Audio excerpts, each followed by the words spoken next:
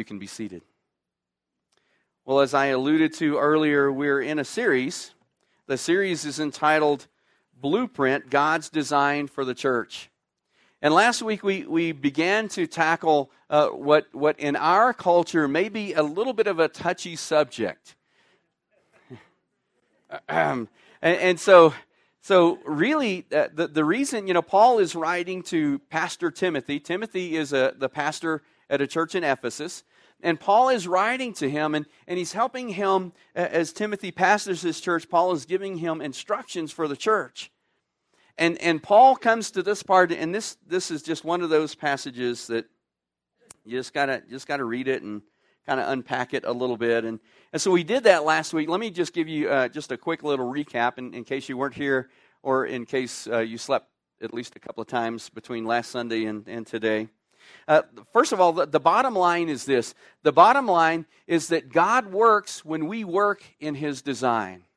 And that is to say that God has designed all of creation. It just amazes me as I talk with people, and it's usually people who are really interested in sciences, and they say, that everything happened by chance.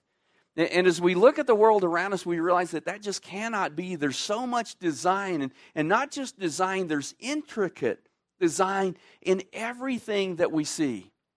And so shouldn't be a surprise to us that God is the great designer. They talk about the laws of physics. He wrote the laws. And it's so cool if you ever get into this. I'm one of these weird people. I love science. I love astronomy. I just love to really look at all that. We live in a great place for it. You can walk outside, and it's usually not cloudy, and you can see more stars. I thought that I saw stars in Dallas-Fort Worth as a kid growing up. Those were probably planets, because I realized that most of the stars just aren't bright enough to see in the city lights. But we get to see that whether you're looking at the vast expanse of the heavens through astronomy, or whether you're looking at a microscope and see the intricate design with the smallest of molecules of cells and even down to the atoms. It's obvious, it's apparent that God is a God of design. And He didn't just stop with that part of creation. It goes through all of creation, and it includes us. So God had a design when He created us. When He created male and female, He created us that way. And He created us with a design. What we talked about last week was that we went to the creation part where God created Adam, and He said it's not good for man to be alone. And I laugh every time I read that, because we know that's like really true. We can get into so much trouble alone, guys.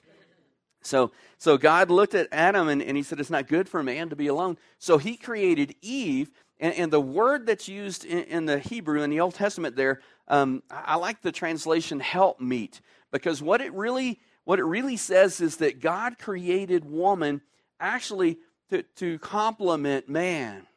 And it's different from all of the other of God's creation. God created everything else by speaking. When He gets to man, it says that God formed man. That's the word that you might use of a potter making something out of clay. He formed man from the dust of the ground.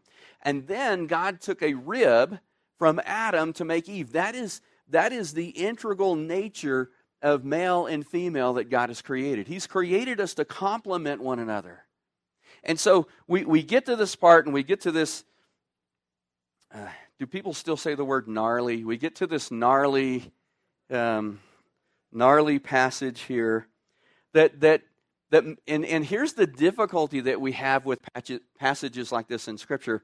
We are really informed by our culture. I don't know if you knew that or not. Our culture presses in on us all the time. If you watch TV at all, if you watch movies at all, if you listen to any talk shows or watch any of the talk shows on TV, you don't even have to go there. If you're in contact with people, you are being informed by culture. And our culture is counter what God's Word says. And this isn't new. That's been happening since Scripture was written. In the Old Testament, that some people would say that Judaism evolved out of some of the other religions, the ancient religions. Not so.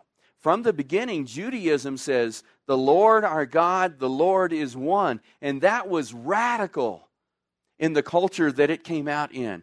Because there were many gods. Nobody Nobody else said in that culture that there is one God. And so it's always been countercultural. So it shouldn't surprise us that when we get to the New Testament that it's the same way. What Paul writes here is countercultural. We'll unpack that in just a moment. But also that as we look into our current culture, what God's Word says goes against culture. Because we live in a fallen world. And so God is redeeming the world to himself through Christ. I think I've stalled long enough. Let's just read the passage. Let me remind you, this is not one of those nudge your neighbor messages, particularly men, if you're sitting next to your wife. Don't nudge your wife at any point in here. Wives, you feel free to go ahead and nudge. We need that a lot as guys. Here's what Paul says, 2 Timothy chapter 2, beginning in 1 Timothy chapter 2, beginning in verse 11. Paul says, let a woman learn quietly with all submissiveness. All right, let's just pray and go home. No.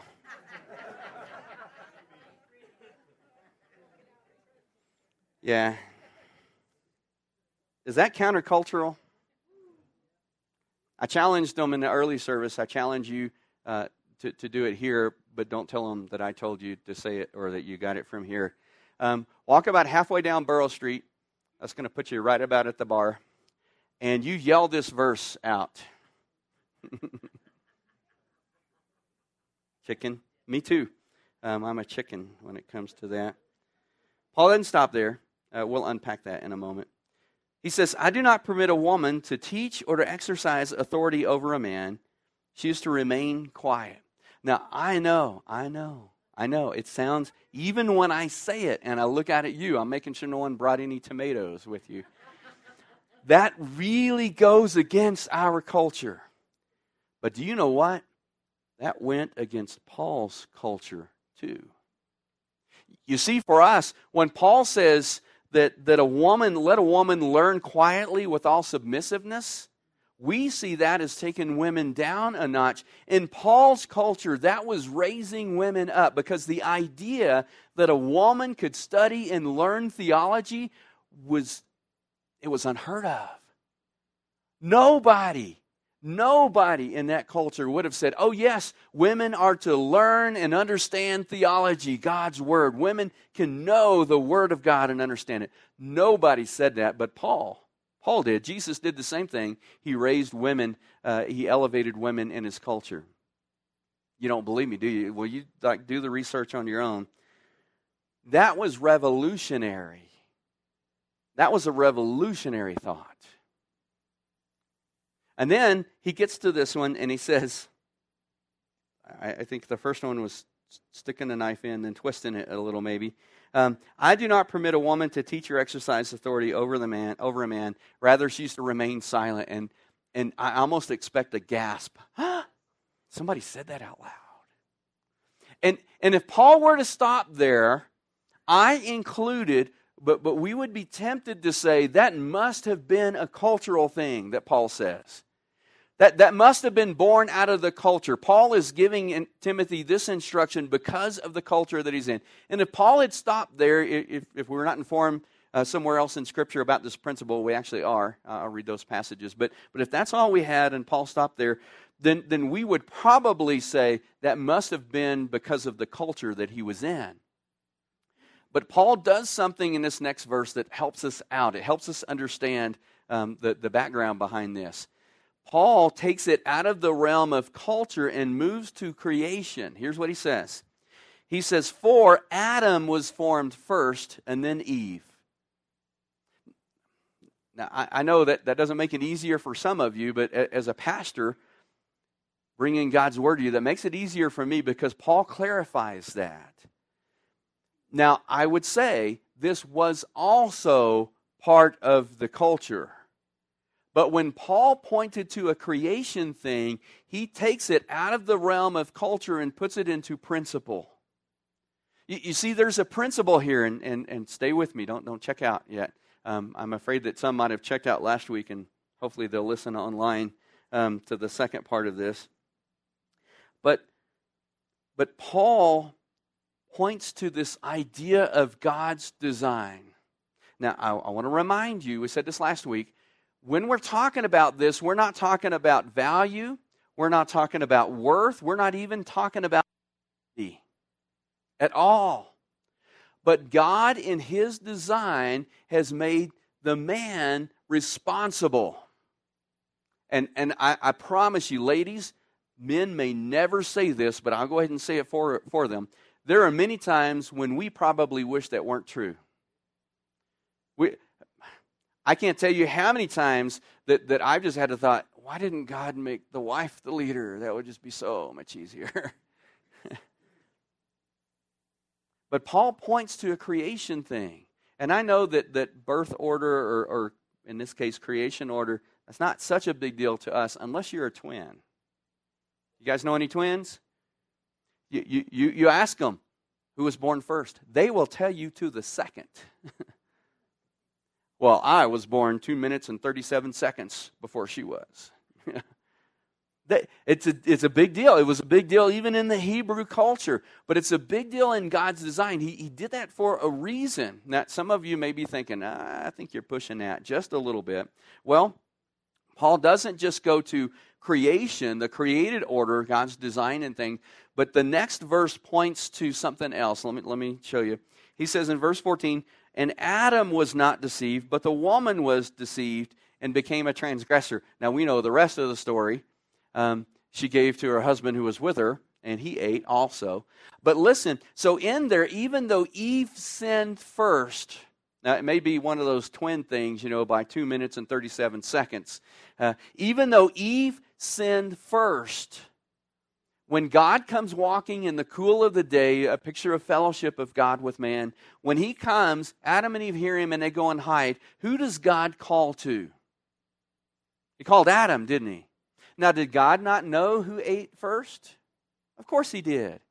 In fact, much to Adam's chagrin, God knew which tree Adam was hiding behind. I don't know why He thought that was going to work. Sin just really messes with you, I guess, is the thing. And Adam's hiding behind the tree. Wow. So we started with VBS and in youth camp and in children's camp. Okay, anyway, so he was hiding behind the tree. I actually had a speech impediment as a kid. I couldn't say my R's. When your name is Larry, that's rough. The first 5 years of my life, my name was Lowy. That's a whole nother story. But anyways, the tree, when I was taking speech in first grade, I would get a candy for that. The tree that Adam was hiding behind, God knew, but God came and called and He said, Adam, where are you? Now God knew, but He wanted Adam to see. He called for Adam. And Adam said, oh, well, we heard you coming, and we hid because we were naked. And then God said, Adam, who told you you were naked? And I said this last week, but it's true. That was probably the first time that man said, I should have let my wife do the speaking. Because he realized he gave himself away. They had sinned, and their eyes were open. And then God comes to Eve. But He holds Adam accountable. And Paul points to that as he talks about Paul's giving us a principle here. And again, it doesn't have to do with ability. It doesn't have to do with value. It doesn't have to do with worth. I know that when we talk about stuff like this, you can say, you know what? I know women that are far better leaders than men. And I'd say, you're right. I know. I know women who teach way better than men. And I'd say, yep. And you'd say, I know women who can preach way better than you can. And I'd say, I bet you. It's not an ability thing. It's not a value thing. It's not a worth thing. It's just a design thing. It's just the way God created it. Here's what he says. When Paul points to the fall, there's one part at the end of, or toward the end of Genesis chapter 3, where God's kind of, depending on how you look at it, giving the judgment for sin or the consequences of sin. There's one part in there that really will help us understand one of the reasons this is so difficult for us. It says that, and he's talking to Eve, your desire will be for your husband, and he will rule over you. Do you guys remember that? We don't like that word rule unless we're the ruler, and then we like it, or the rule maker. But and at first glance, to me, I remember early on as a Christian, I'm reading that, and I'm thinking, well, gosh, her desire is for him to love him, and he's going to rule, and that word rule is like an iron-fisted kind of rule. Unfortunately, that's been the case at times, hasn't it? And so that experience makes that hard for us. Because, guys, sometimes we just stink. Sometimes we can be jerks. And everybody has had the experience of somebody who abused the authority that was given to them. Maybe it was a boss. Maybe it was a family member. It might have been your parents. It could have been your husband. And so our experience makes it hard for us. Our culture makes it hard for us. But there's another thing in here. So what the way that reads in the original language is that the woman's desire will be to be over her husband. The word there, over, is a reaching word. So your desire, God is saying, look, because of sin now, whereas before sin, you guys had perfect harmony and unity in your marriage. The two will become one flesh. You guys had that. But now because of sin, Eve, here's what's going to happen. You're going to have this desire to be over your husband, and yet he is going to rule you. And even in the best of relationships, the best of marriages, there's a tension. And it goes back to Genesis chapter 3. And that's one reason it makes it hard for us. But Paul not only refers to a created or a designed kind of thing here in Timothy, but he does it again in 1 Corinthians chapter 11, verse 3. Here's what he says. But I want you to understand that the head of every man is Christ. The head of a wife is her husband, and the head of Christ is God. Now I know we're like, what? We know that Christ will forever be the head of the church. Is that it? Right? You agree? That doesn't change. Nowhere in Scripture. We know that God will forever be the head of Christ. Doesn't change. That's not a created thing. It's just it is thing. In fact, that's funny. Whenever we see a man and woman in a hierarchy kind of way, we always think of value and worth, right? And yet, do you realize that exists in a Trinity? God the Father, God the Son, God the Spirit. There's a hierarchy, and it's always that way. God the Father is the head. It says it right here. Then we have God the Son. And then the Holy Spirit points to Christ, to the Son. Even in the Trinity, who are all equal, right? In fact, they're all one. The Lord our God, the Lord is one. There is a hierarchy in there. I don't know how that works. The best way that I've heard it described is a first among equals. They are equal, and yet Jesus willingly submits himself to the headship of God. The Holy Spirit willingly submits himself to Christ. It's just the way it is. So Paul says it in 1 Corinthians, but he also says something, again, this is not a nudge your neighbor verse, but here's what he says in Ephesians chapter 5, verse 22 through 27. He says, wives, submit to your own husbands as to the Lord. For the husband is the head of the wife, even as Christ is the head of the church, his body, and is himself its Savior. Now the church submits to Christ, so also wives should submit in everything to their husbands. And guys, we always stop there, don't we?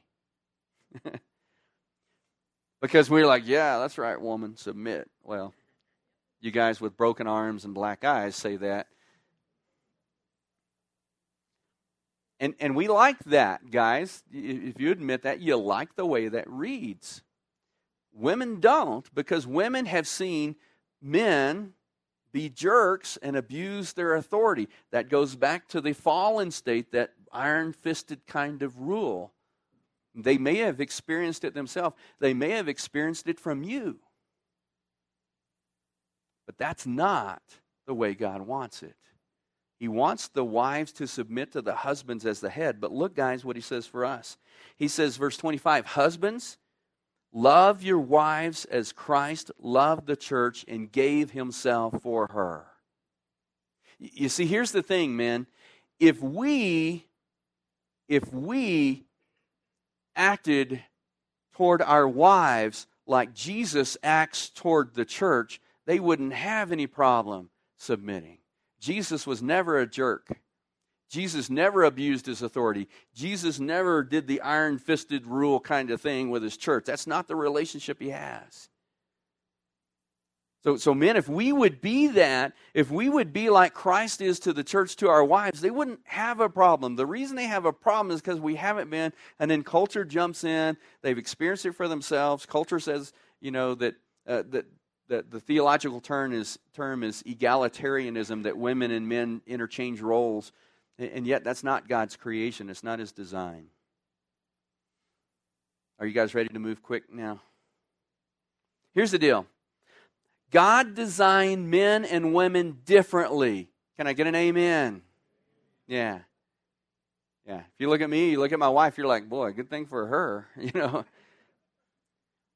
And that just doesn't mean physically. It means emotionally. It means the way we process things mentally. We are different. And because of that, or maybe with that in mind, God created us differently and he gave us different roles. We have different responsibilities. That's all that means. Good grief, that's only the first page. We're going to move really fast.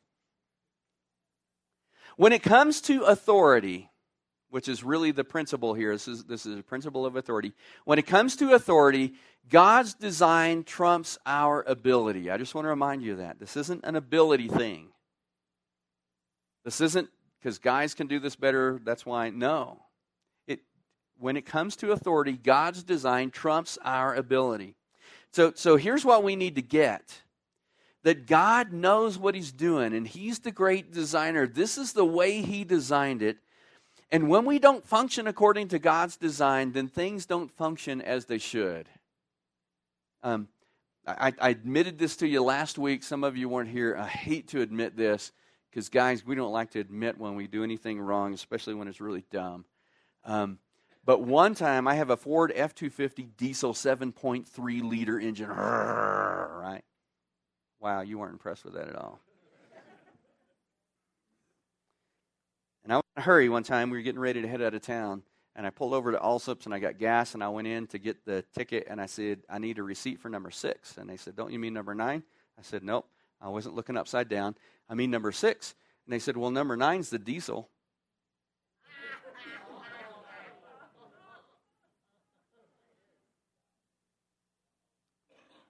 A few $100s later, and my truck still works. But not on gasoline, it doesn't. When we function within God's design, things function better. When we don't, then they don't function like they should. So here's the principle that Paul is giving to us, and it's based on God's design in authority. The principle is that a woman should not teach or exercise authority over a man. And it's left to us to find the application for that. So that's the principle.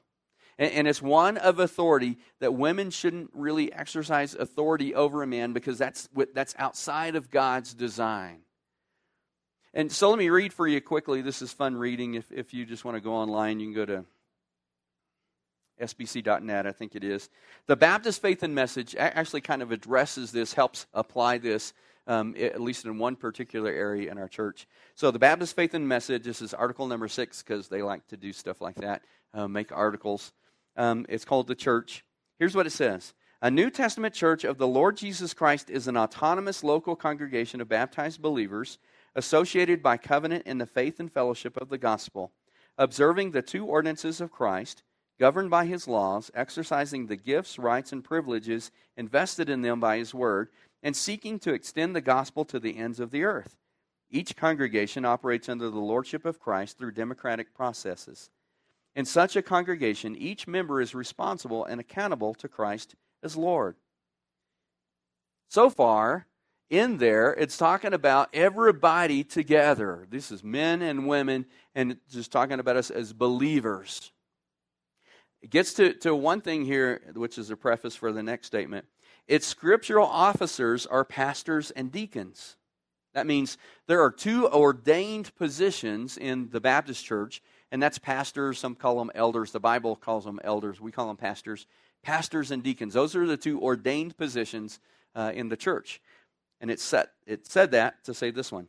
While both men and women are gifted for service in the church, the office of pastor is limited to men as qualified by Scripture. So that makes an application for us. But you know what? That's as far as our denomination goes in this. To the chagrin of many churches, I'm sure. So what it's saying here, and Paul, by the way, is saying this passage at the end of chapter 2 is for chapter 3, when he talks about the elders, the pastors. What he's saying, what our statement of faith is saying, is that we believe that because of this principle in Scripture, that pastors should be men because they are exercising authority. In fact, one of the things a pastor does that a deacon doesn't do is they have to be able to teach. And it's saying because of this principle, the application our denomination has made is that men have to be pastors. Pastors have to be men. Not every man has to be a pastor, but that every pastor has to be a man. Actually, every man should pastor his family. That's another message for another time. That's where they stop.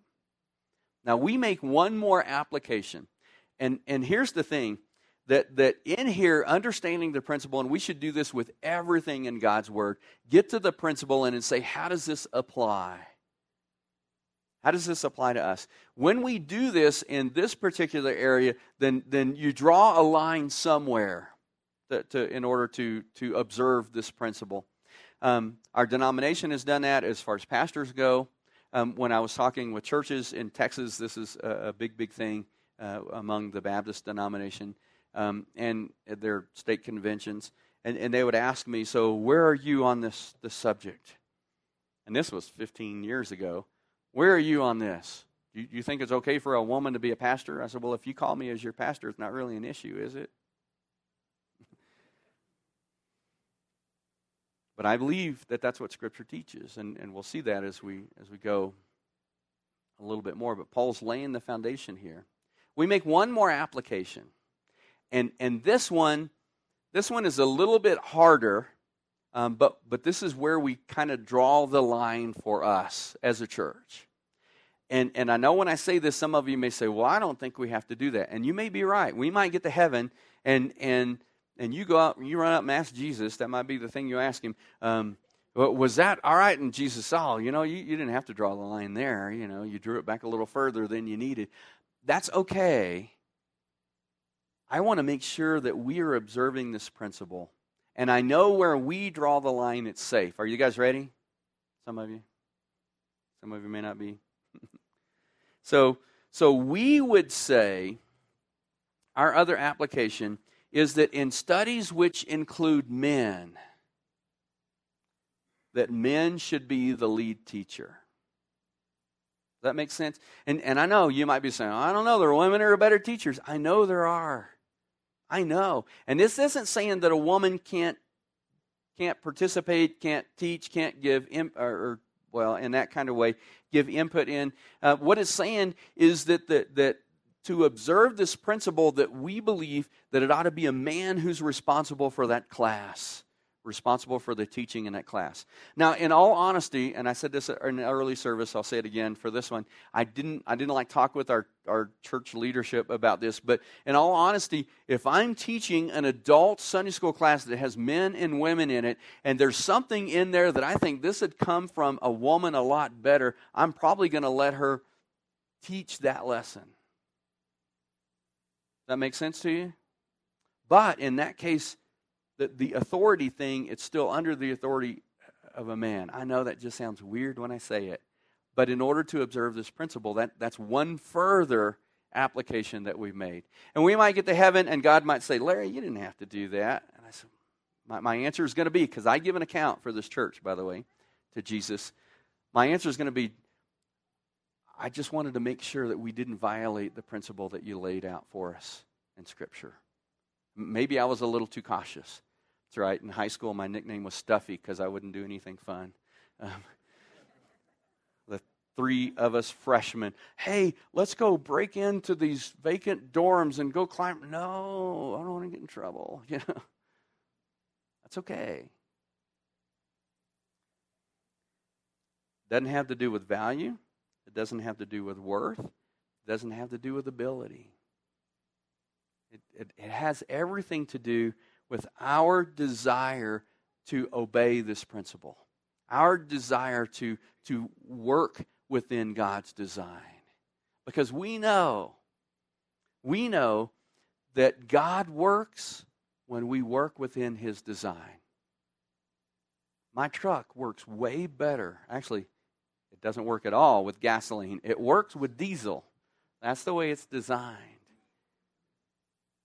Somebody told me you could use like the oil or grease from I want to get some from McDonald's so I smell like McDonald's French fries when I drive around, but I'm not going to try that. That's not exactly the way that truck was designed, and I learned my lesson. Does that make sense to you guys? And so that's what we want to do. We want to remember that God works when we work in His design. And we want to seek to do that. We want to seek to do that in our marriages. We want to function as God designed us as husband and wife. And I know our culture, like they want to redefine everything. I want to go with the way God designed it. I want us to parent and grandparent within God's design. That is, that the parents are the primary influencers in their child's life. I know we don't feel like it. That's actually true. God designed it that way. I want us to function within God's design as families. Not only the way that we parent our kids, but the way we operate together as a family. And as pastor, I want us to work within God's design as a church. I want us to function as God designed us to function as a church.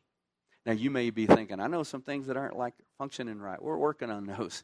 And whenever we bump up against something that we say, that's not the way that it ought to be, my prayer is that we have the courage and the boldness to say, you know what, I know we've been doing that way. We need to make a change because we want to do what God's Word says. And maybe we get a little overcautious in some areas. I'm okay with that. I'm okay with that. As long as we are seeking to follow God's design, I think we're going to be good. And God's going to move, and He's going to work. And things will work better when we do. I know you might be thinking, well, this is like a great message because we don't have anything that we have to go do after this. Well, let me give you a couple of things. I know, huh? Men, I want to challenge you to be the kind of godly man that your wife would have no problem following. In fact, I challenge you, and it's a challenge for me, to follow Jesus so closely that we can say, honey, follow me as I follow Christ. That's what Paul says to us. Be imitators of me as I imitate Christ. That we can walk so closely with Jesus that she doesn't have to worry about us being a jerk or abusing that authority. That she would follow us the same way that she would follow Christ. Because we're following Him so closely. You know what the result of that would be in our church? We wouldn't have to, and this is an epidemic across our nation. There is a shortage of pastors. There's not a shortage of guys who want to be, but there's a shortage of guys who are qualified to be. Guys, I would love it if every single man in this church, and we know there has to be a call too, but the other qualifications, if every single man in this church would say, you know what, I would humbly say that I meet all the qualifications for a pastor. What usually happens is we've got those standards up here for the pastor, and then all the other guys get to hover around here. That's not what Scripture says. Guys, let's be the men of God that He wants us to be. Let's be the men of God that our wives want us to be, and our children. Ladies, not going to let you off. My challenge to you is dive as deep into ministry in the life of the church as God calls you to. Over the years, this is just historically, we have two offerings, seasonal offerings in our convention. You know what they are? We have the Christmas offering is who? Lottie Moon. And the Easter offering is who? Annie Armstrong. Neither one of those was a guy, because they would have had to be tough with those names. Because those were women who led the way in our denomination in missions. I think I know why there's not a missions offering named after a guy. Because guys, we too often just kind of back off from that. But thank God for women who don't. Women, we need you in the life and ministry of this church.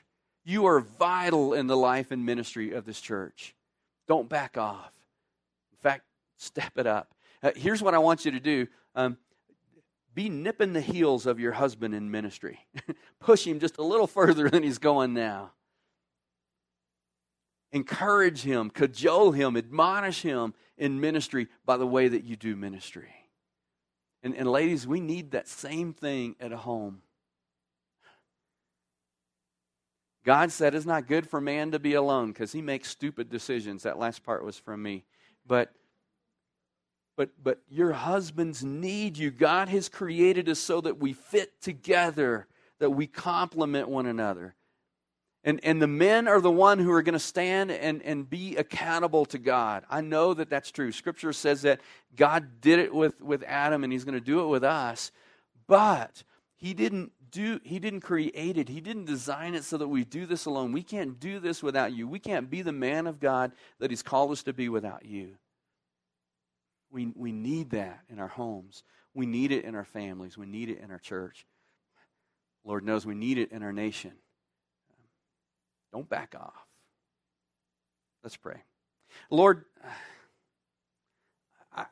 I know that sometimes this is a hard message. It goes so contrary to culture, and even when I say it out loud, knowing that it comes from your word, it just sounds weird to say, wives, submit to your husbands. It's so countercultural for us, and we bump into it everywhere. And yet, God,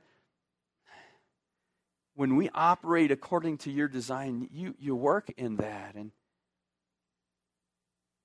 you've not only called wives to submit to their husbands, but husbands to love their wives as Christ loved the church. And God, that's the foundation. But that carries over into the church. Lord, help us to be faithful in following your word. Help us to be faithful in your design. God, I pray that you'd give us courage and boldness in our families, that if we're operating outside of your design, that God, when you show that to us, that we just admit it and we just step back in and make whatever adjustments we need to make to be able to follow your word. And God, I pray that you'd give us that same courage and boldness to do that as a church. Even if it's something we've done for 100 years, this church is over 100 years old. Even if it's something we've done for 100 years, if we come to the place, God, where we realize that that's been operating out of your design, that we would seek to step back into your design, no matter what changes have to be made or what adjustments, that we would seek to be faithful to the way that you've created us. And God, all of that, even though it benefits us, it isn't for our benefit.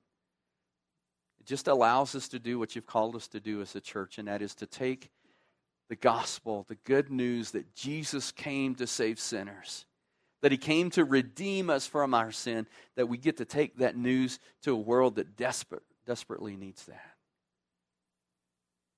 Father, that's our desire. Now we pray that, Lord, you would enable us to do that. For it's in Jesus' name we pray. Amen.